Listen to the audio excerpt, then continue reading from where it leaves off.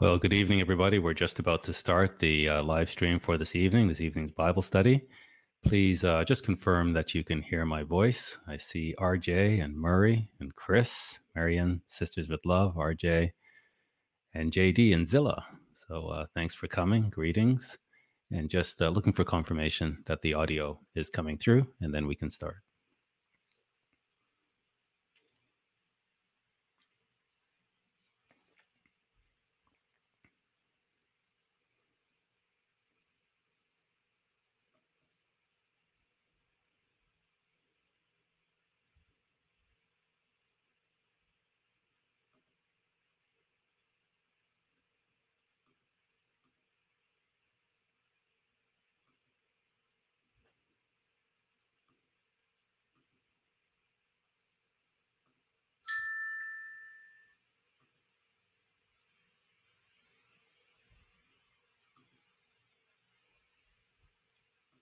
Okay, great. I'm getting confirmation that the audio is coming through. So we're just about to begin the stream.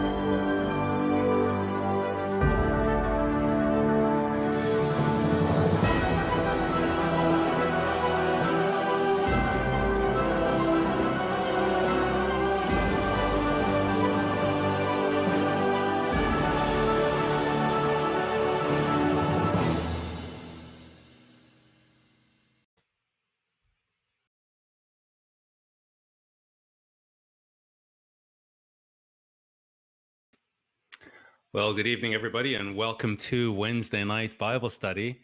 This evening, we're at Judges 6, where we started last week.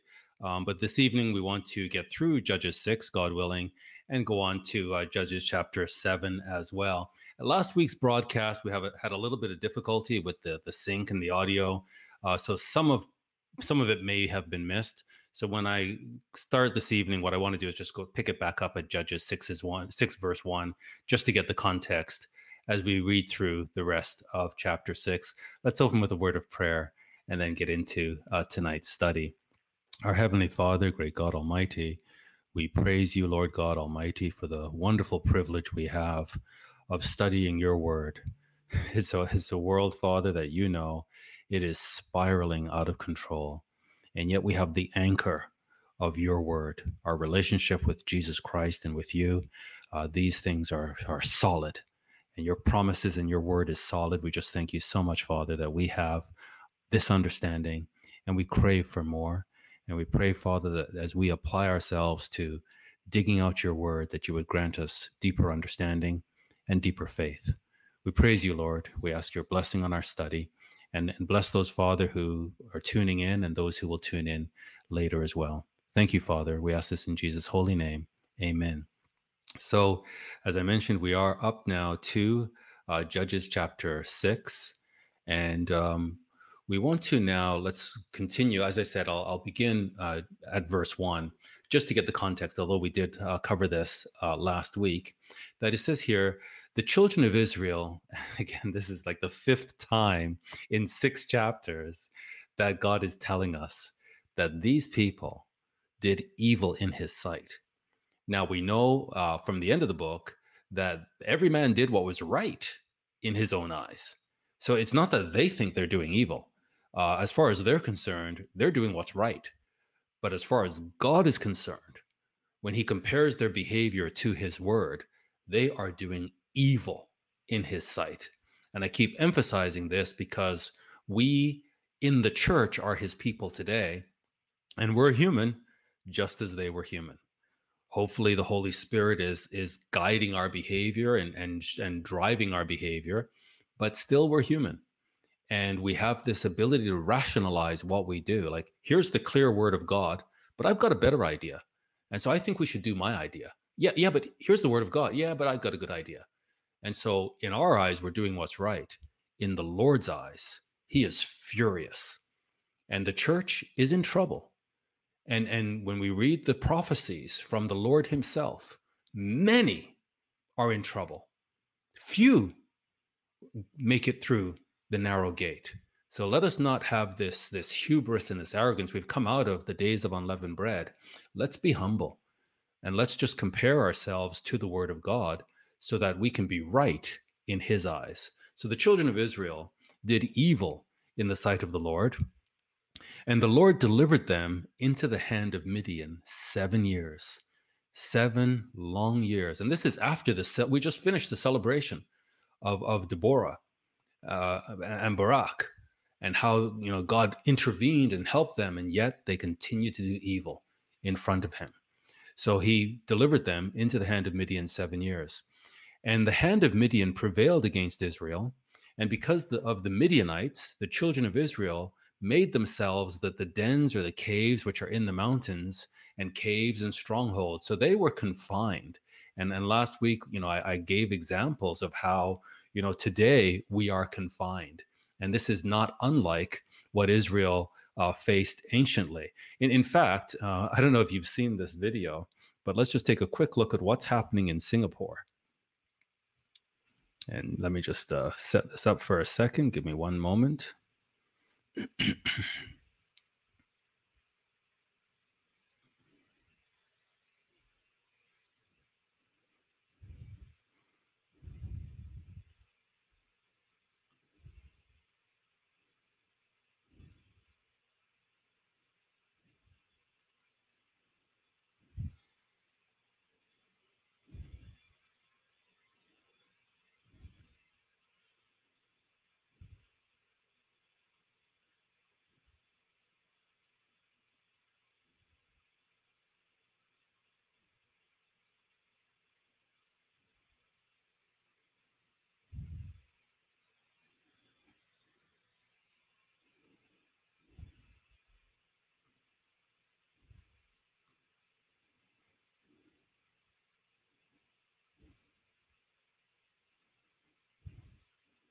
So I think I think you get the idea there.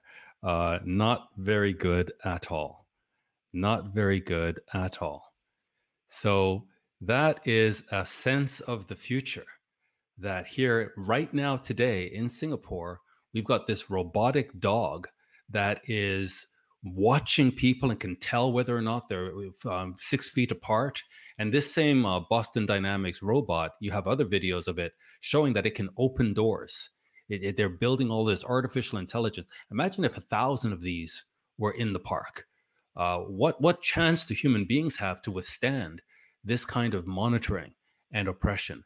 So we were saying last week when we looked at Judges that our situation today is not unlike that of Israel anciently. And it is the Lord that allowed the Midianites to do this. This is not something that, the Midianites, of course, they were a very powerful nation, but they could have no power over Israel unless God allowed it. And so it was when Israel had sown that the Midianites came up, and the Amalekites and the children of the east, even they came up against Israel, and they encamped against Israel and destroyed the increase of the earth. So there's something in these people's minds that they are just wanton. They don't care. They take for themselves and they destroy the earth, and they just have a death mentality about them. And of course, these people today, their descendants today have the same mentality. And the communists today have the same mentality. Everybody who serves Satan has this mentality, this death cult mentality. They worship death, and they don't honor life, and they don't honor the fact that human beings are made in the image of God. And they encamped against them and destroyed the increase of the earth till you come up unto Gaza. So, Israel is up in the north, and the Midianites are coming from the north, but they're coming all the way down to the south, to Gaza. So this is a great strip of land that they are oppressing all the tribes of Israel. and they left no sustenance for Israel. This is brutal. They have an agenda to destroy through starvation. Neither sheep, nor ox, nor donkey. For they came up with their cattle and their tents, and they came up as grasshoppers for multitude. So again, they're just coming and they're ready to stay as long as it takes, and they don't need to rush back because everything's with them. For both they and their camels were without number, and they entered into the land to destroy it. That's their objective, to come in and destroy the land. And they, they're going to make all these pronouncements of how righteous they are. God loves this land. This is the promised land. God cares for this land, and they're coming in to destroy the land. And God is watching. And Israel was greatly impoverished because of the Midianites. So there's economic collapse. And yes, economic collapse can come from God. And today we have this unseen, unknown, this strange virus going all around the world. But what it's leading to is economic collapse. And economic collapse can be a curse from God, as it was anciently. So Israel was greatly impoverished because of the Midianites, and the children of Israel, you could say, finally cried unto the Lord. This is 7 years this has been happening, and they're finally now turning to God and crying to God. And it came to pass when the children of Israel finally cried unto the Lord because of the Midianites, how did God respond? That the Lord sent a prophet unto the children of Israel, which said unto them, Thus says the Lord God of Israel, I brought you up from Egypt and brought you forth out of the house of bondage. And by the way, we had a great sermon from our deacon here in Burlington on Sabbath, entitled From Slavery to Freedom, Then What? So if you missed that sermon, please check our archives, both on YouTube and the best way is on our app, CGI Digital Network. If you download the app from Kindle Store, Google Store, or the Apple Store, just access that sermon where this is a man that he comes from communism. His family escaped communism. And so he has a perspective on where we're going and where we're heading, and a perspective on Israel and where they came from. That is quite fascinating and very helpful. But God wants to be known as the God who brought these people from a state of slavery and oppression, and from being a nobody and being oppressed by the most powerful empire at the time. He brought them out from that and made them a nation. And he wants to be known as the God who brought them miraculously out of the oppression of Egypt. And they have come into the promised land, and they have forgotten. I brought you up from Egypt and brought you forth out of the house of bondage. And I delivered you out of the hand of the Egyptians. The Egyptians are these powerful people. And God is saying, I did that. Don't forget that. And out of the hand of all that oppressed you. And I drove them out from before you and gave you their land. These are from Egypt to all of the Canaanite nations and the Perizzites. As powerful as these nations were, God is reminding them, I'm the one who did this.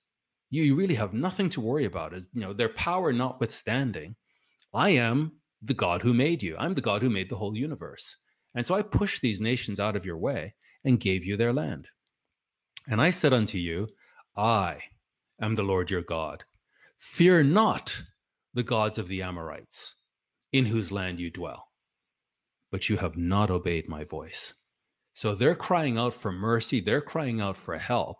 And God is saying, excuse me, we had an agreement and you broke it. So please be mindful of this. So you have not obeyed my voice. And so there's a covenant agreement in place that says, if you obey me, these things will happen. If you disobey me, these things will happen. Oh, you disobeyed me. Now, there came an angel of the Lord and sat under an oak which was in Ophrah. And as we continue to read this, it becomes apparent that this, the English says angel, the Hebrew actually says messenger.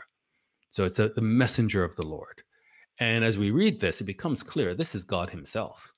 This is a theophany or a Christophany. This is an appearance of God on the earth. And so there came an angel of the Lord and sat under an oak which was in Ophrah, that pertained unto Joash the Abizrite. So this oak is sort of significant in this part of the land, and it belongs to Joash, the Abizrite. And his son Gideon threshed wheat by the winepress to hide it from the Midianites. So this was something that we believe Samuel is the author of this text, but he wants to point out to us that Israel is under such oppression, and the people have an agenda to starve Israel to death. And so here we see a man who is somewhat resourceful. Rather than the normal way of separating the wheat from the chaff in order to make bread with the wheat, he has figured out a way to do this in a wine press. So the wine press perhaps is submerged underground somewhat, and he's able to hide from the Midianites. And this is a lot of work. So to do this through a wine press, this man is not afraid of working. And he's showing a level of creativity, although you could also argue there's a level of fearfulness. But, the Midianites are these powerful people who don't want Israel to eat. He's figured out a way to feed his family. And the angel of the Lord appeared unto him and said unto him, first words out of the angel's mouth, the messenger. We should say the messenger rather than the angel. We'll just say the Lord. The Lord is with you. Wow. The Lord is with you, you mighty man of valor. So of all the Israelites that are in the land, God is looking at this man and he sees something in the man that he can work with. And I mentioned last week, this man is not the brightest bulb. I called him a spiritual imbecile. And I'm going to double down on that. As we read the text, this is not a spiritually bright person. And we need to be careful. Yes, he finally grows in his faith to the point where he subdues Midian. And he receives honorable mention in Hebrews 11, the hall of faith or the hall of fame. So he receives honorable mention. But there's a circuitous route for him to get to this place where he has enough faith to do what God says. Prior to that, this man's character is very questionable. And in fact, I'm going to argue next week that after this, his character is very questionable. But during the takedown, he has the faith and he receives honorable mention in Hebrews 11. First words out of the Lord's mouth. The Lord is with you, you mighty man of valor. So there's something about him that there's a seed of something that God can work with. And my real argument here is stop looking for perfection. There are no perfect people. God works with flawed people.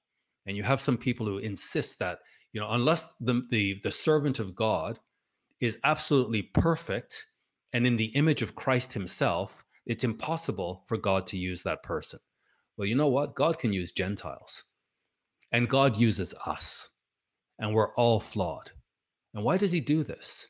So that no flesh should glory. And so he picks this man. There's something in him. And I'll tell you, it's not faith. This is no Abraham, where God speaks to Abraham. And Abraham's like, okay, if you're saying this, I'm taking it to the bank. I'm good. You gave me your word. I'm good. This is no Abraham. The Lord is with you, you mighty man of valor. And Gideon said unto him, right off here's the relationship between Gideon and God. God says, I'm with you. Gideon says, oh my Lord, if the Lord be with us, why then is all this befallen us? And this is a deep question. And this demonstrates what I mean by the fact that this is not the brightest spiritual bulb. He should know better. So God says, I'm with you. And he's like, oh yeah? Well, if you're with us, why are we in this situation? Why then is this befallen us? And where be all his miracles? Like, I heard of miracles. Well, where are they then? Where be all his miracles, which our fathers told us of, saying, did not the Lord bring us up from Egypt? Right here, Gideon condemns himself. So it's not that he didn't know. The fathers did pass these stories down, and our Pastor Murray gave a great sermon, and this was a couple of weeks back, and I believe this one was called A Call to Fast. And in this sermon, he expounded on the critical need of us to pass stories down to the next generation.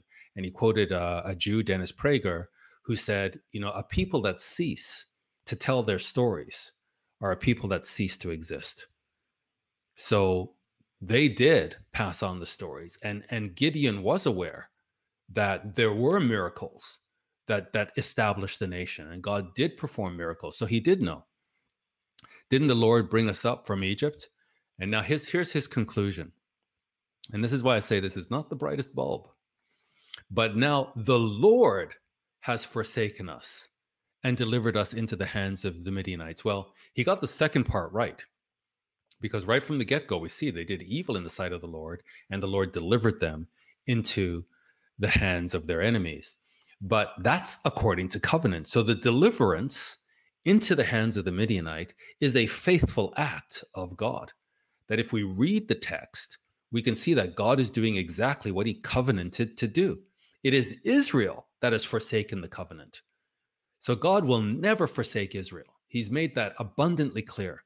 He says, I will never forsake you.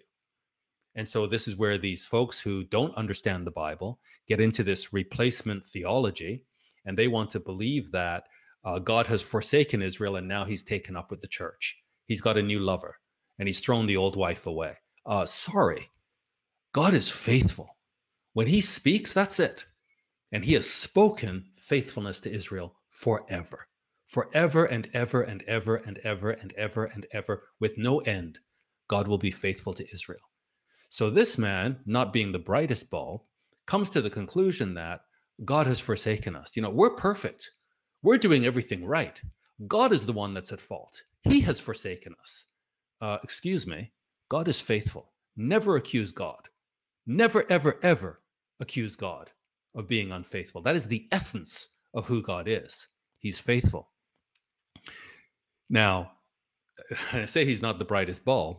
Neither are we. So God is going to use this man who's pretty dull. He's spiritually dull. But look what Paul writes in 1 Corinthians. For you see your calling, brethren, how that not many wise men after the flesh, not many mighty, not many noble are called. So Paul is just being blunt. We're pretty dumb. We're not the brightest bulbs. And yet God handpicks us and he calls us. And that's where we start our journey. But he says, God has chosen the foolish things of the world to confound the wise. This is how God operates. God has chosen the weak things of the world to confound the things which are mighty. That's why you and I are in the church today. Because God is going to perform this incredible miracle, this incredible worldwide eternal miracle with the weak of the world. Gideon is a member of the weaklings of the world. Israel is a weak nation compared to these other nations. And yet God has chosen to do his work through weakness so that no flesh should glory. That everybody comes to the conclusion that, you know what? This is not through the strength or the wisdom or the nobility of man. It is, in fact, through the goodness of God. So don't be offended if I say I'm not impressed with Gideon. I'm really not. But I'm not impressed with you, and I'm not impressed with me either. You know who I'm impressed with? Jesus Christ. Wow. Jesus Christ is very impressive. I'm overwhelmed in my awe of Jesus. But don't put a man in front of me and expect me to be impressed. I know what is in man because I know what's in me. And Jesus made it clear. Cursed is the man that trusts in man. But does that mean that God doesn't use men?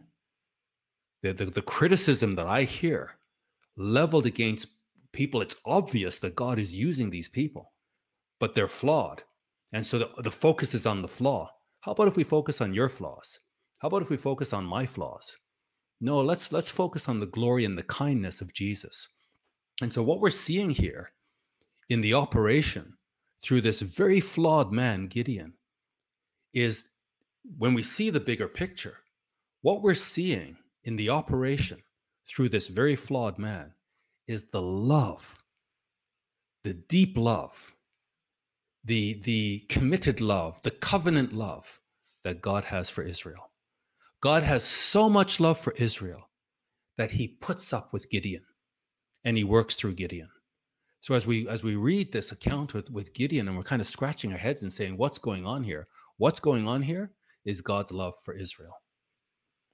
And so when we see God use flawed human beings, what we should see is God's love for Israel. Judges 6 and verse 14.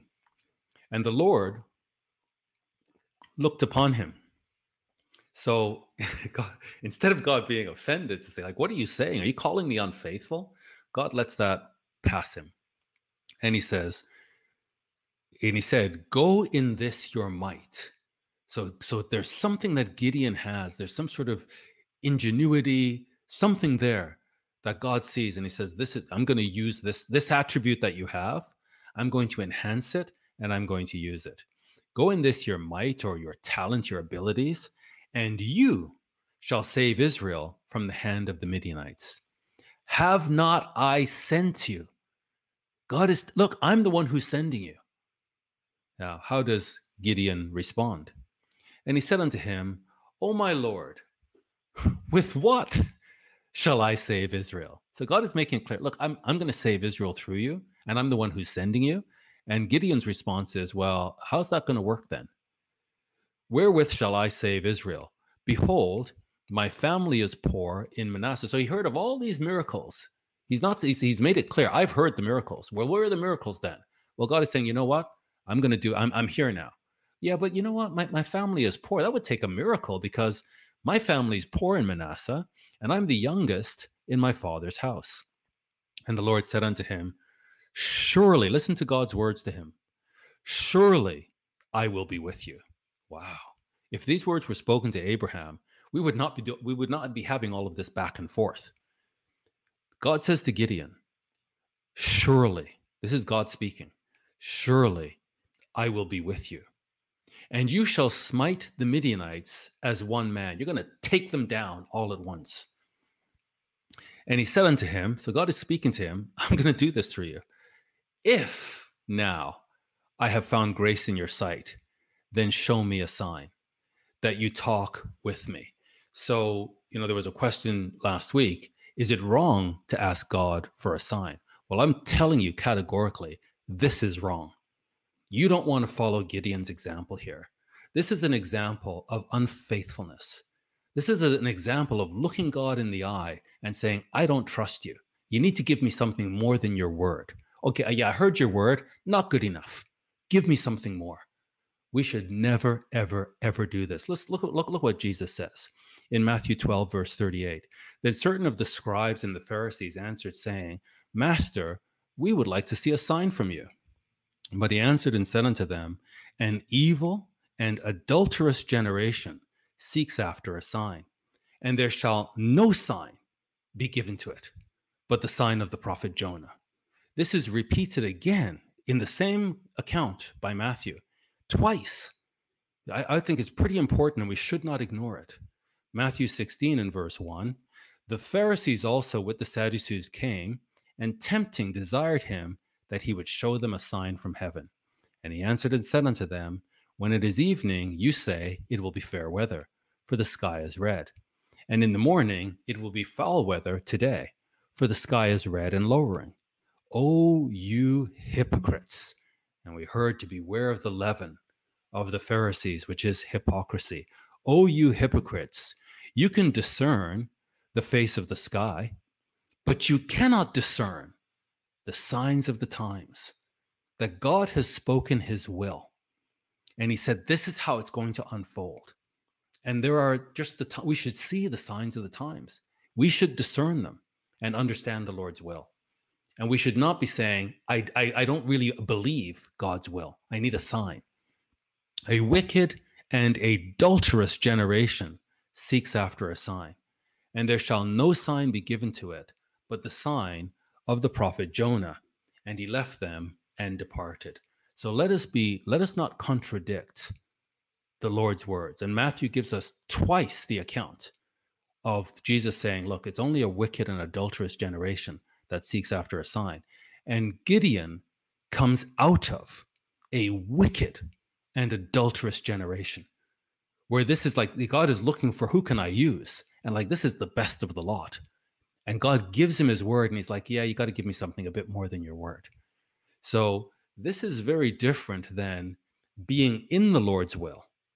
So being in the Lord's will, I'll be giving a sermon this Sabbath. And I'm the way I write my sermons, I like to speak under inspiration. So I'm looking for validation that this is what God wants me to speak about. And then when Deacon Jan gave his sermon on Sabbath, he said something that I'm like, that's the validation. And so it's not that I'm looking for a sign to say, can I believe God's word? I trust God's word. Now, within his word, there are decisions that I can make, and I'm seeking God's direction. And so I'm looking for validation within his will. But if you know God's will, don't be looking for a sign. You know he wants you to repent. Somebody is in an adulterous relationship. Oh, I'm looking for a sign to see if I should be faithful. Stop your nonsense. You know God's will. I'm looking for a sign if I should be baptized. You understand the word of God. You're being called to repentance. What are you looking for? This is the Lord's will. So within the Lord's will, to look for validation, I can go A or B, but both are within the Lord's will. And I'm seeking God, what would you prefer? Is there a door that you're opening for me? That's so totally different than God is telling you, this is my will. And you're saying, not good enough. Can you give me a sign? That's the wickedness of the generation of Gideon. So, let's be careful as well. Again, he says, beware of the leaven of the Pharisees.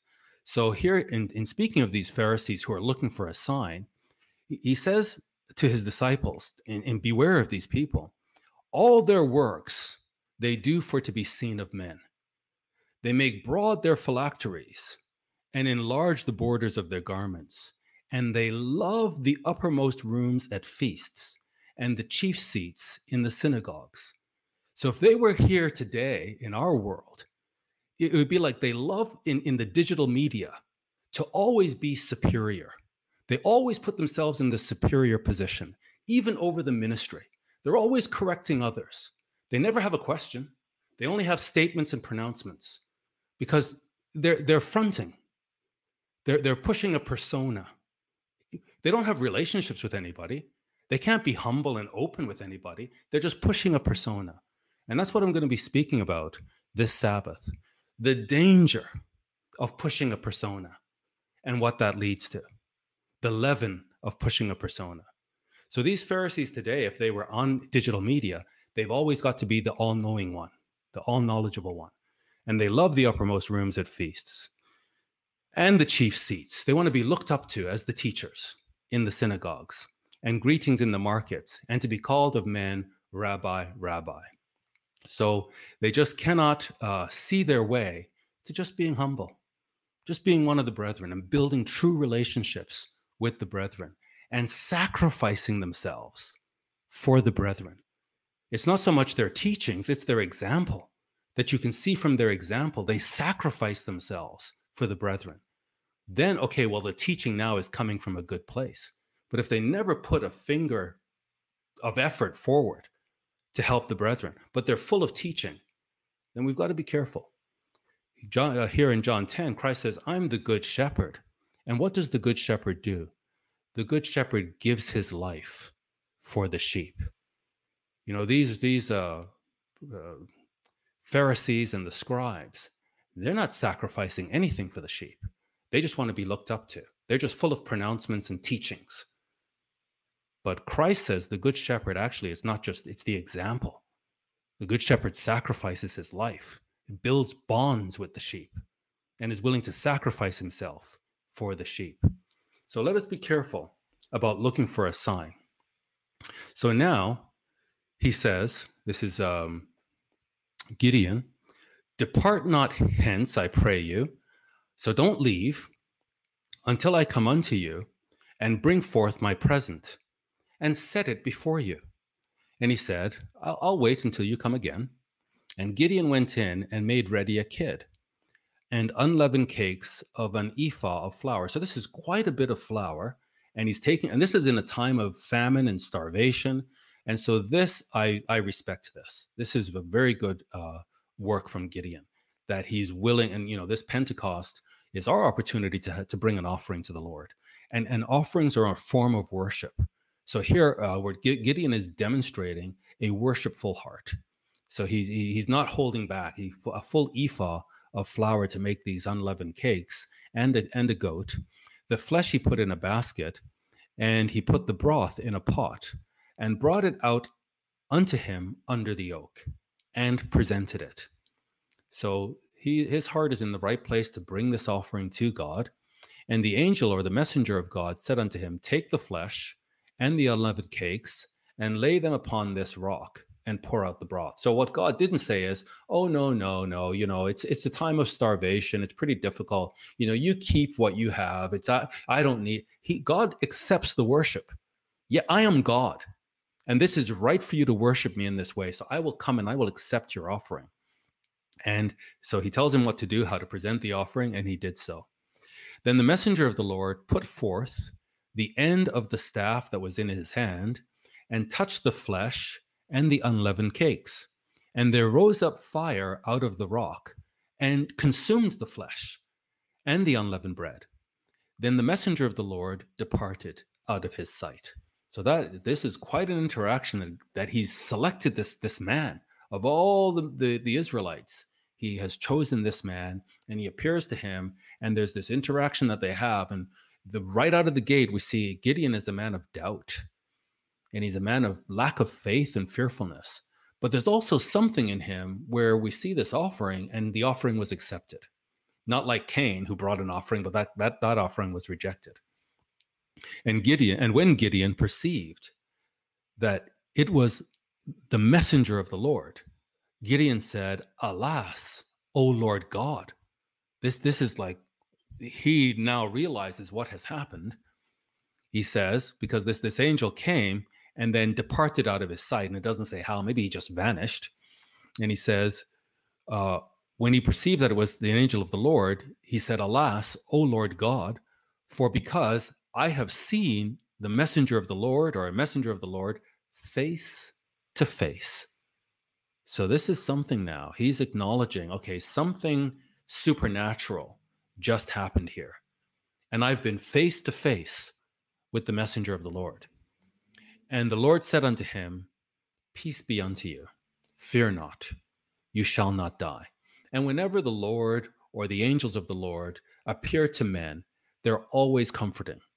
So we have this whole legend of Gabriel apparently appearing to Muhammad. We got some close to 2 billion people who are following this teaching.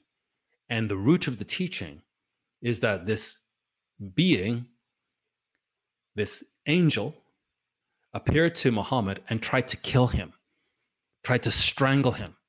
And after that encounter, Muhammad was so terrified he tried to kill himself. And all of this darkness, we're to believe, comes from God.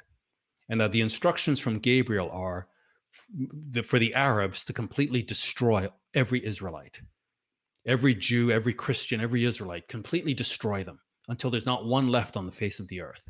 This is coming from the angel of the Lord, who is faithful to his covenant. No, whenever angels appear, they're so powerful.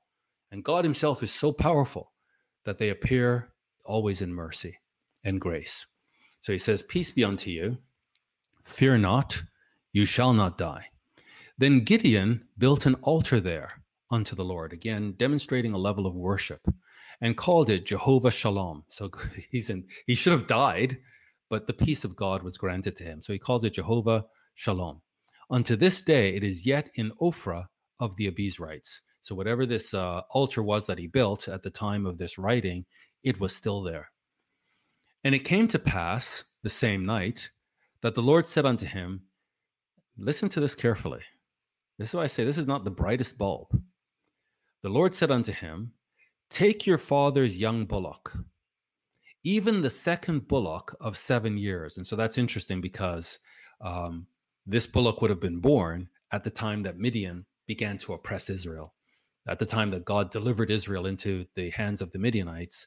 And so for all this time that Israel's been under oppression, this bullock has been growing. It's now 7 years old. So take that young bullock and throw down, what should he throw down? The altar of Baal. Okay. Is this the altar of Baal that, we're going to sneak into the Midian camp and tear down this altar? Let's read the text together.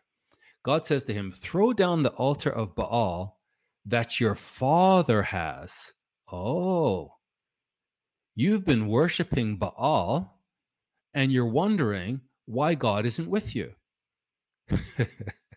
Throw down the altar of Baal that your father has and cut down the grove that is by it. And instead, replace it. Instead, build an altar unto the Lord your God upon the top of this rock. So you're to basically vanquish Baal worship and replace it with the worship of Jehovah. Build an altar unto the Lord your God upon the top of this rock in the ordered place. And take the second bullock and offer a burnt sacrifice with the wood of the grove, which you shall cut down. So this is like a complete vanquishing of Baal worship. Then Gideon, what does Gideon do? So he's had this encounter with God. He realizes, I've seen God face to face. And if you do this, you're going to die. God gives him peace. No, you're not going to die. So he calls the name of this place Jehovah Shalom, the peace of God. So he comes out of this now with the instruction, tear down this altar and replace it with true worship. Okay, let's get to business. Then Gideon took 10 men of his servants. So although they're poor, it's like there's been an economic collapse. They're obviously people of significance, and he has 10 servants. So he took 10 men of his servants and did as the Lord had said unto him. Okay, that sounds good. So that's what you should do. When God tells you to do something, do it. And so he did as the Lord had said to him. And so it was, listen to this, Gideon's got some problems. And let's not skirt around the problems. Let's just read this. The Bible doesn't hold anything back. And so it was, because he feared his father's household, that the men of the city, that he could not do it by day, that he did it by night. You've just been face to face with God himself. God has told you, I'm going to be with you. This powerful nation of the Midianites, through you, you're going to bring them down all at once, as if you take down one man. And after all of this, he's still afraid. And so he fears his father's household, who has been worshiping Baal. These are Israelites. These are Manassites worshiping Baal. And not just the household, but obviously the household is, these are people of significance. He's got servants, and he's by the oak tree. That's like a prime piece of real estate. So these are obviously people of significance, even though they're poor, but they've got a bullock, they've got 2 bullocks, they've got things. And there are men of the household, and he's afraid of them. And then the men of the city seem to be influenced by this household. This seems to be a leading, influential household. And as they go, so the city goes. And so to tear down the Baal worship, oh boy, he realizes that's going to cause trouble. I don't mind being in trouble with God, but I'm not going to be in trouble with men. This is Gideon. And when the men of the city arose early in the morning, behold, the altar of Baal was cast down. So they're getting up early in the morning. Their priority, Baal worship. Okay, it's early, Baal worship. So it's not like the sort of middle of the day and it's like, hey, hey, it's middle of the day. I just noticed the altar is torn down. No, first thing in the morning, off to Baal worship. What's happened to the altar? So behold, early in the morning, the altar of Baal was cast down, and the grove was cut down that was by it. And the second bullock was offered upon the altar that was built. So now this is the altar to Jehovah. This is so hard to digest. But this is what happens to God's people. That just this gradual drifting away from the standard. And that's why, it's difficult when, people of God are fighting to maintain the standard And other people of God are saying, no, relax, relax, relax. Well, okay, we'll relax, but where is it going? So we relax a little bit here, we relax a little bit there. And in a decade, in 2 decades, in 4 decades, we're unrecognizable. Our children, again, to quote Pastor Murray about teaching the children so that they can teach their children, and the people remain alive. But no, now we're worshiping Baal. And it's a priority. And now when we bring in the worship of Jehovah, they don't like this at all. How dare you worship Jehovah? How dare you replace the worship of... These are Israelites. This is the state of affairs. It can happen to them. It can happen to us. He says that they see now that the altar is cast down, the grove that's by it is cast down, the bullock has been offered upon the altar that's devoted to Jehovah. And they said one to another, how do they respond now that true worship has been established? And they said one to another, who has done this thing? It's like you can almost see the veins bursting in their necks and their eyes with fire, like, who has done this thing?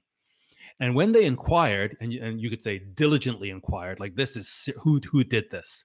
So when they had inquired and asked, they found the answer. They said, Gideon, the son of Joash, has done this thing. So this is the thing that Gideon feared.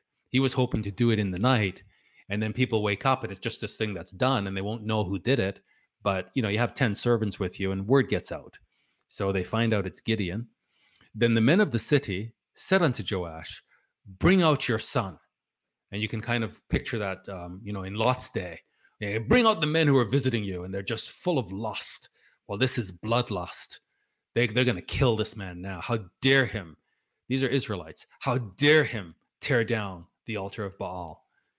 Then the men of the city said unto Joash, bring out your son, that he may die. Why? Because he has cast down the altar of Baal, and because he has cut down the grove that was by. That is just such an awful thing to do. Idolatry, that's fine. Adultery, that's fine. Murder, that's fine too. Here they're ready to commit murder. But to go against Baal, that is the worst of sins. And you see the same thing in the church where people react. Christians will react inappropriately to things that, hey, this is coming out of the Word of God. But then to other things, it's like, oh yeah, that's all right. So our priorities, unless we're informed by the Word of God, our priorities get skewed. And so they're now furious, and they want to kill Joash's son. Now, did Joash interact with God? No, Gideon did.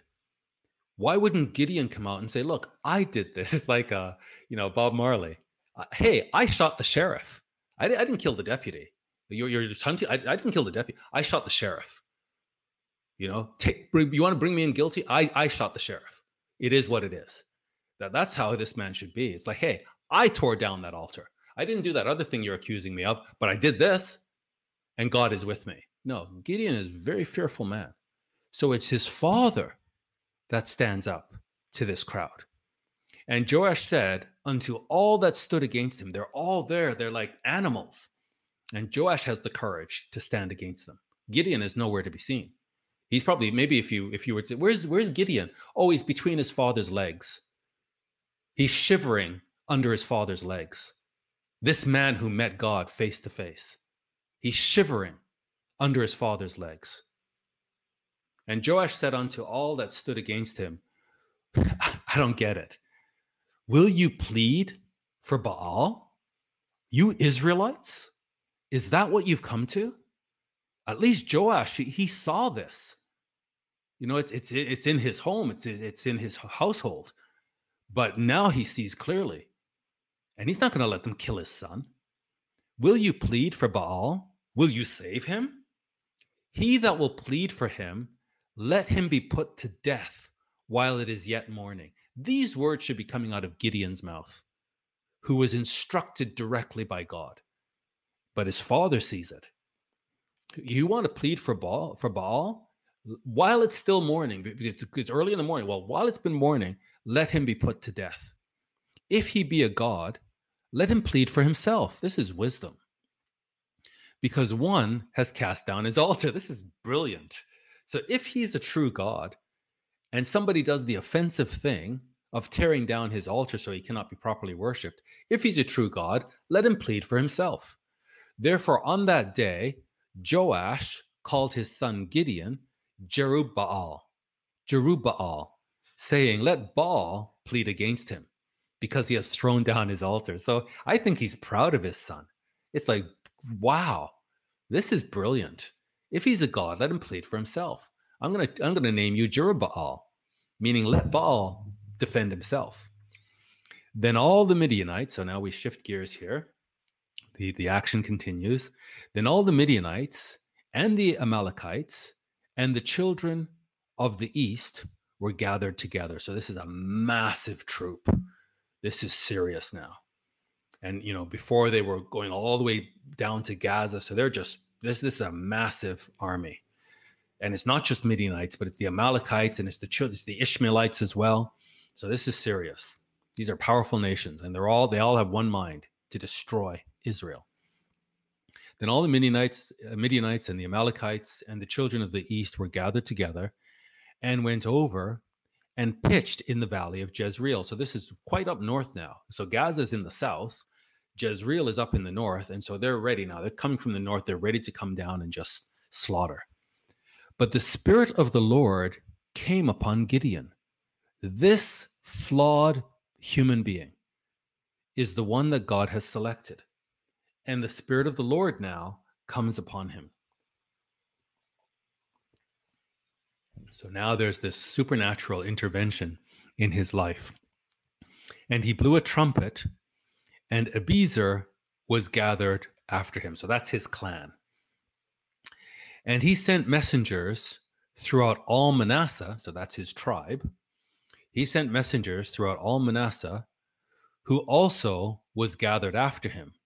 And he sent messengers unto Asher and unto Zebulun and unto Naphtali. So remember in last chapter 5, in the Song of Deborah, Zebulun and Naphtali were praised by Deborah. Asher, not so much. She actually called him out. That tribe, she called them out that they didn't come when it was time to battle. But here, maybe they learned their lesson. When Gideon calls, these tribes now came up to meet. They come up to meet him. And Gideon said unto God, oh no. I'm telling you, this is a disaster. There's a problem here. Like, are you seeing it? Are you seeing it? There's a real problem here. Gideon said unto God, if Abraham would not behave this way, if you will save Israel by my hand, I kind of shudder when it's time to read this. It's hard for me to read it. It's like, am I really seeing this? Are you talking to God? If you will save Israel by my hand, as you have said, because who can trust your word? Okay, I know you said it, but I don't know if it's true. Wow. Not the sharpest knife in the drawer. Not the brightest bulb in the room. A little bit dumb, a little bit dim. Gideon said unto God, if you will save me, if you will save Israel by my hand, as you have said. I need a sign here. Your word is not good enough. If you will do this as you have said, behold, I'll dictate here how this is going to go down. So if you're going to do this as you've said, let me tell you how this is going to work, God. I will put a fleece of wool in the floor. And if the dew be on the fleece only, and it be dry upon the earth beside, then shall I know that you will save Israel by my hand, as you have said. What? Your word, as far as I'm concerned, your word ain't good enough. I don't trust your word. Give me something more. So let's do this. I'm going to tell you how this is going to go, God. I'm going to tell you the sign that you will give me. I'm going to put this fleece down. And when I wake in the morning, I want to see it wet, but I want to see the ground dry. Then I'll know that I can take your word seriously. And it was so, for he rose up early on the morrow and thrust the fleece together and wringed the dew out of the fleece, a bowl full of water. Okay. God is like, again, what we should see here is the depth of God's love for Israel. He's chosen this man. There's something in this man that he can work with. His objective is to save Israel. So God is putting up with all of this because his objective is to save Israel. So don't look for perfect people. Look for God's love. And it was so, for he rose up early on the morrow and thrust the fleece together and wringed the dew out of the fleece, a bowl full of water. Well, that should do it. Okay? You don't trust God. You asked him for a sign. He gave you a sign. Let's get on to business. Israel's welfare is at stake. Their survival, this is an existential threat. Midian and the Amalekites and the children of Eden, they're ready. This is an existential threat. Let's go. No, we're not quite there yet. And Gideon said unto God, let not your anger be hot against me. So he's getting a sense that he is pushing this. And I will speak but this once. Let me prove, I beg you, but this once with the fleece. Let it now be dry only upon the fleece, and upon all the ground let there be dew. Like that will really do it for me now. Because, I wasn't quite there yet. I know I said I wanted the fleece to be wet and the ground dry, but you know what? That's not such a big miracle after all. I think it'd be a bigger miracle if the ground was wet, but then the fleece was dry. So do that, God. You just do a little bit more gymnastics, and then I might trust you. And God did so that night, for it was dry upon the fleece only, and there was dew on all the ground. Then Jerubbaal, which is Gideon, and all the people that were with him rose up early and pitched beside the will of Herod. So that finally got it through his head, like, okay, this really is happening. So that the host of the Midianites, or the armies of the Midianites, were on the north side of them by the hill of Moreh in the valley. So again, they're up in the northern part of Israel. And the Lord said unto Gideon, ready to come down, marching south. And the Lord said unto Gideon, the people that are with you are too many. So he sent this call out within Manasseh, Asher, Zebulun, and Naphtali. And so they all came. And they're ready now. They're going to get wiped out. And then what's God saying to Gideon? The people that are with you are too many for me to give the Midianites into their hands. Now, why did God say it's too many? Listen to this. Lest Israel vaunt themselves against me, saying, my own hand has saved me. So God is trying to drive something here. For 7 years, they've been under oppression. He's trying to drive them to a finish line, to get them to acknowledge their unfaithfulness and his faithfulness. He has mercy now. He wants to save them, but he knows their character. If this many, 32,000 Israelites, even though they're outnumbered, but if this many of them go and fight against the Midianites, they'll give themselves the credit. God is very careful in what, and it's not that God has an ego, and God's like, oh, I want to be the greatest. I need to be the smartest one in the room. That's not the point. The point is he needs Israel to acknowledge who he is. And so it's very important to him that they realize this is a miracle.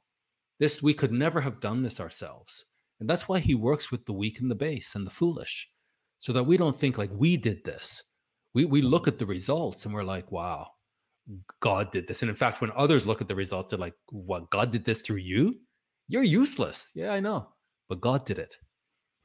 So God is concerned with Israel's character, that they'll be puffed up, they'll be full of leaven, and they'll vaunt themselves against him, saying, my own hand has saved me. And then that will interrupt the process. God is faithful to Israel. He's going to see it through, but that will interrupt the process. Now, therefore, go to, proclaim in the ears of the people, saying, whosoever is fearful and afraid, let him return and depart early from Mount Gilead. And you can see, I can just hear Gideon now. Does that include me? Can I go too? Like, this is they get a pass.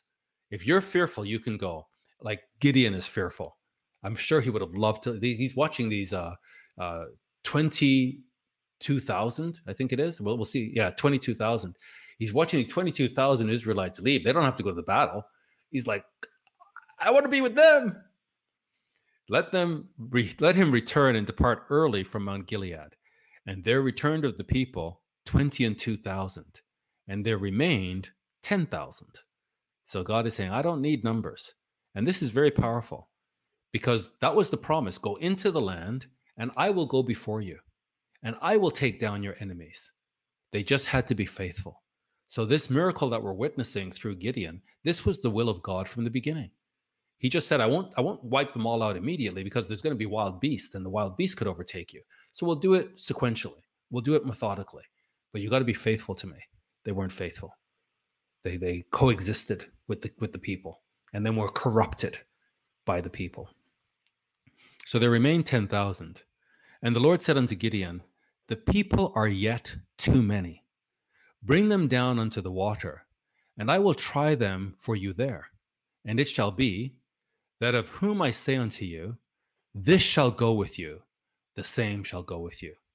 And of whomsoever I say unto you, this shall not go with you, the same shall not go. So there's 10,000 left now. God doesn't want them all. And again, it's like the church. A lot of people in the church. God doesn't need all of us. We need God.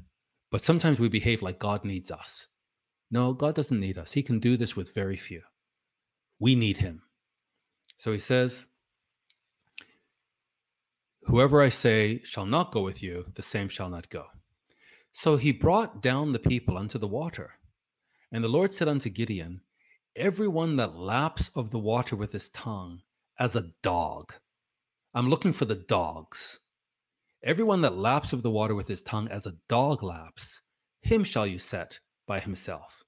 Likewise, everyone that bows down upon his knees to drink. So this is how you'll divide the camp, the armies, or the soldiers. Those that bow down, get down on their knees to get the water, they're going to go on one side. And those that put their face in the water and lap it up like a dog and take their eye off the ball, they're not good soldiers. They're not aware of their surroundings. They're just lapping up the water like they just care about filling their belly, and they're not alert. Those are the ones that I'll work with, because I don't want any glory upon Israel. I want the glory to be to God. So he says, and the number of them that lapped, putting their hand to their mouth, so they're still able to, they were 300 men. So they're able to get the water, but it's a very undignified way of behaving. But all the rest of the people bowed down upon their knees to drink water. So 300. And the Lord said unto Gideon, by the 300 dogs, by the 300 men that lapped, will I save you. And I will do this. This is my will. I'm going to do this. And deliver the Midianites into your hand. And let all the other people go every man unto his place. So the people took victuals or food in their hand, and their trumpets, and he sent all the rest of Israel, every man unto his tent, and retained those 300 men, and the host of Midian was beneath him in the valley. So the whole army's there of the Midianites. And it came to pass the same night that the Lord said unto him, arise, get you down unto the host, for I have delivered them into your hand. This is it now. That whole army is there. Let's go. Now, God knows the heart of Gideon. So what does he say? But, this is it now. Let's go. Let's roll. This is the moment. But, I realize what I'm working with here. If you are afraid, Gideon has a problem. If you fear to go down, God has given him his word. But this man has a problem. But if you fear to go down, go you with Phurah, your servant, down to the host. So you don't want to go down and attack because I'm telling you to? Okay. I'm going to save Israel one way or another through you. So if you still need reassurance, like this is getting ridiculous. So I know you're so weak and you're so fearful. So let's do this. Sneak down with your servant. So go down with Phurah, your servant, down to the army, and you shall hear what they say. And afterward shall your hands be strengthened to go down unto the host. So God knows he's dealing with weakness here, but he's committed to saving Israel. So this is how he's going to do it now. So he's done it. He's done this, the fleece, the everything. Like there's no excuse now. So he went down with Phurah his servant unto the. So he went down because he was afraid. So God says, if you're afraid, he didn't say, no, Lord, I'm good. You gave me your word. God says, if you're afraid, yeah, I'm afraid. I wish when you sent the 22,000 away, I wish I could have been with them. So he went down because he was afraid with Phurah his servant unto the outside of the armed men that were in the host. And the Midianites and the Amalekites and all the children of the east lay along in the valley like grasshoppers for multitude. So this is a massive army. And their camels were without number. And so that is, to have a camel in this part of the geography, they can go so long without water and they can gallop. And, you see these Arabs with their swords on these camels. This is quite a powerful military. And so they were like grasshoppers for multitude, and their camels were without number, as the sand by the seaside for multitude. They have come to slaughter Israel. And God is having mercy on Israel. And he's being patient with Gideon because he's going to save Israel one way or the other. And when Gideon was come, behold, there was a man. This is a Midianite, or it could be, I think it's a Midianite, but it could be an Amalekite or one of the Ishmaelites or one of the people of the east. So it's of the host. And when Gideon was come, behold, there was a man that told a dream unto his fellow and said, behold, I dreamed a dream, and lo, a cake of barley bread. This is like the lowest value grain. A cake of low value of barley bread tumbled into the host of Midian and came unto a tent and struck the tent that it fell and overturned it, that the tent lay on its side. And his fellow answered and said, so Gideon's overhearing this, this is nothing else except the sword of Gideon, the son of Joash. So Gideon doesn't even have a sword. They're saying this is it, the sword of Gideon, a man of Israel. For into his hand has God delivered Midian and all the hosts. So this is quite miraculous. God has given this fellow Midianite the interpretation of the dream of his friend. And he's saying, like, this is Gideon. Gideon is the lowest value barley, and he's going to do this. And it was so, when Gideon heard the telling of the dream and the interpretation thereof, that he worshipped. So I think God has finally gotten through to him now, and returned into the host of Israel and said, arise, for the Lord has delivered into your hand the host of Midian. So this massive army, these powerful people, and always throughout Judges, we're in the 7th chapter, we're constantly seeing these unlikely heroes and with unlikely weapons against powerful foes, but God is with them, and they bring down their enemies. And he divided the 300 men into 3 companies, and he put a trumpet into every man's hand, with empty pitchers or jugs, and lamps within the pitchers. And he said unto them, look on me, and do likewise. So he's giving them some sort of a demonstration. And behold, when I come to the outside of the camp, it shall be that as I do, you'll do also. So 3 camps of 100 men each. He's to take your trumpet, take a jar, and take a lamp, and do what I do. When I blow with a trumpet, I and all that are with me, then blow you the trumpets also on every side of all the camps. So they've got the camp surrounded, and their weapon is this trumpet. So they're to blow the trumpet on every side of all the camp and say, what should they say? Notice his instruction. Say, the sword of the Lord and of Gideon. I'm not feeling too good about this. This would be like me saying, you know, when we go into the land, we're going to proclaim the gospel. And when we proclaim the gospel, God has guaranteed us we're going to be victorious. So as we go into the land, say, the sword of Jesus and of Adrian, like couple me in there as well. This is not good. And it's going to lead to a legacy that's not good. So say the sword of the Lord and of Gideon. And here, remember, right up, we just read it, but go back to verse 2 here. The Lord said to Gideon, the people that are with you are too many for me to give the Midianites into their hands, lest Israel vaunt themselves against me, saying, my own hand has saved me. And now we're saying the sword of the Lord and of Gideon. And what's going to happen now is the Israelites are not going to give God the credit. They're going to give Gideon the credit. I think this is a big mistake. He should have just said the sword of the Lord. And these are the Israelites, and this is all God. It's got nothing to do with me. In fact, it's despite me. If it was up to me, you guys would be in big trouble. But it's because of God. And we're going to see in his legacy now, this becomes a snare for Israel. So Gideon and the 100 men that were with him came unto the outside of the camp in the beginning of the middle watch. And they had but newly set the watch, and they blew the trumpets and broke the jars that were in their hands. So you can imagine the clamor, the loud, the trumpet is going, and then all of this sound. Maybe it sounds like galloping or something. And the 3 companies blew the trumpets and broke the pitchers and held the lamps in their left hands and the trumpets in their right hands to blow withal. And they cried, the sword of the Lord, oh, and don't forget, and of Gideon. And they stood every man in his place round about the camp. And all the host ran and cried and fled. They were terrified. It's in the middle of the night.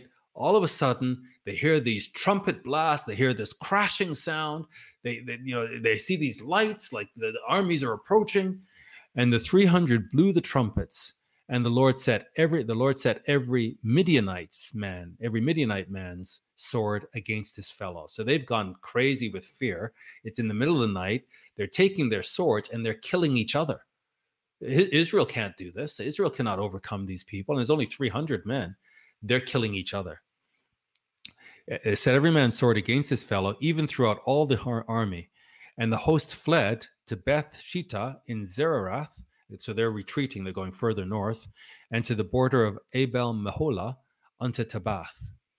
And the men of Israel gathered themselves together out of Naphtali and out of Asher and out of all Manasseh and pursued after the Midianites. So we had the 300 men who started this.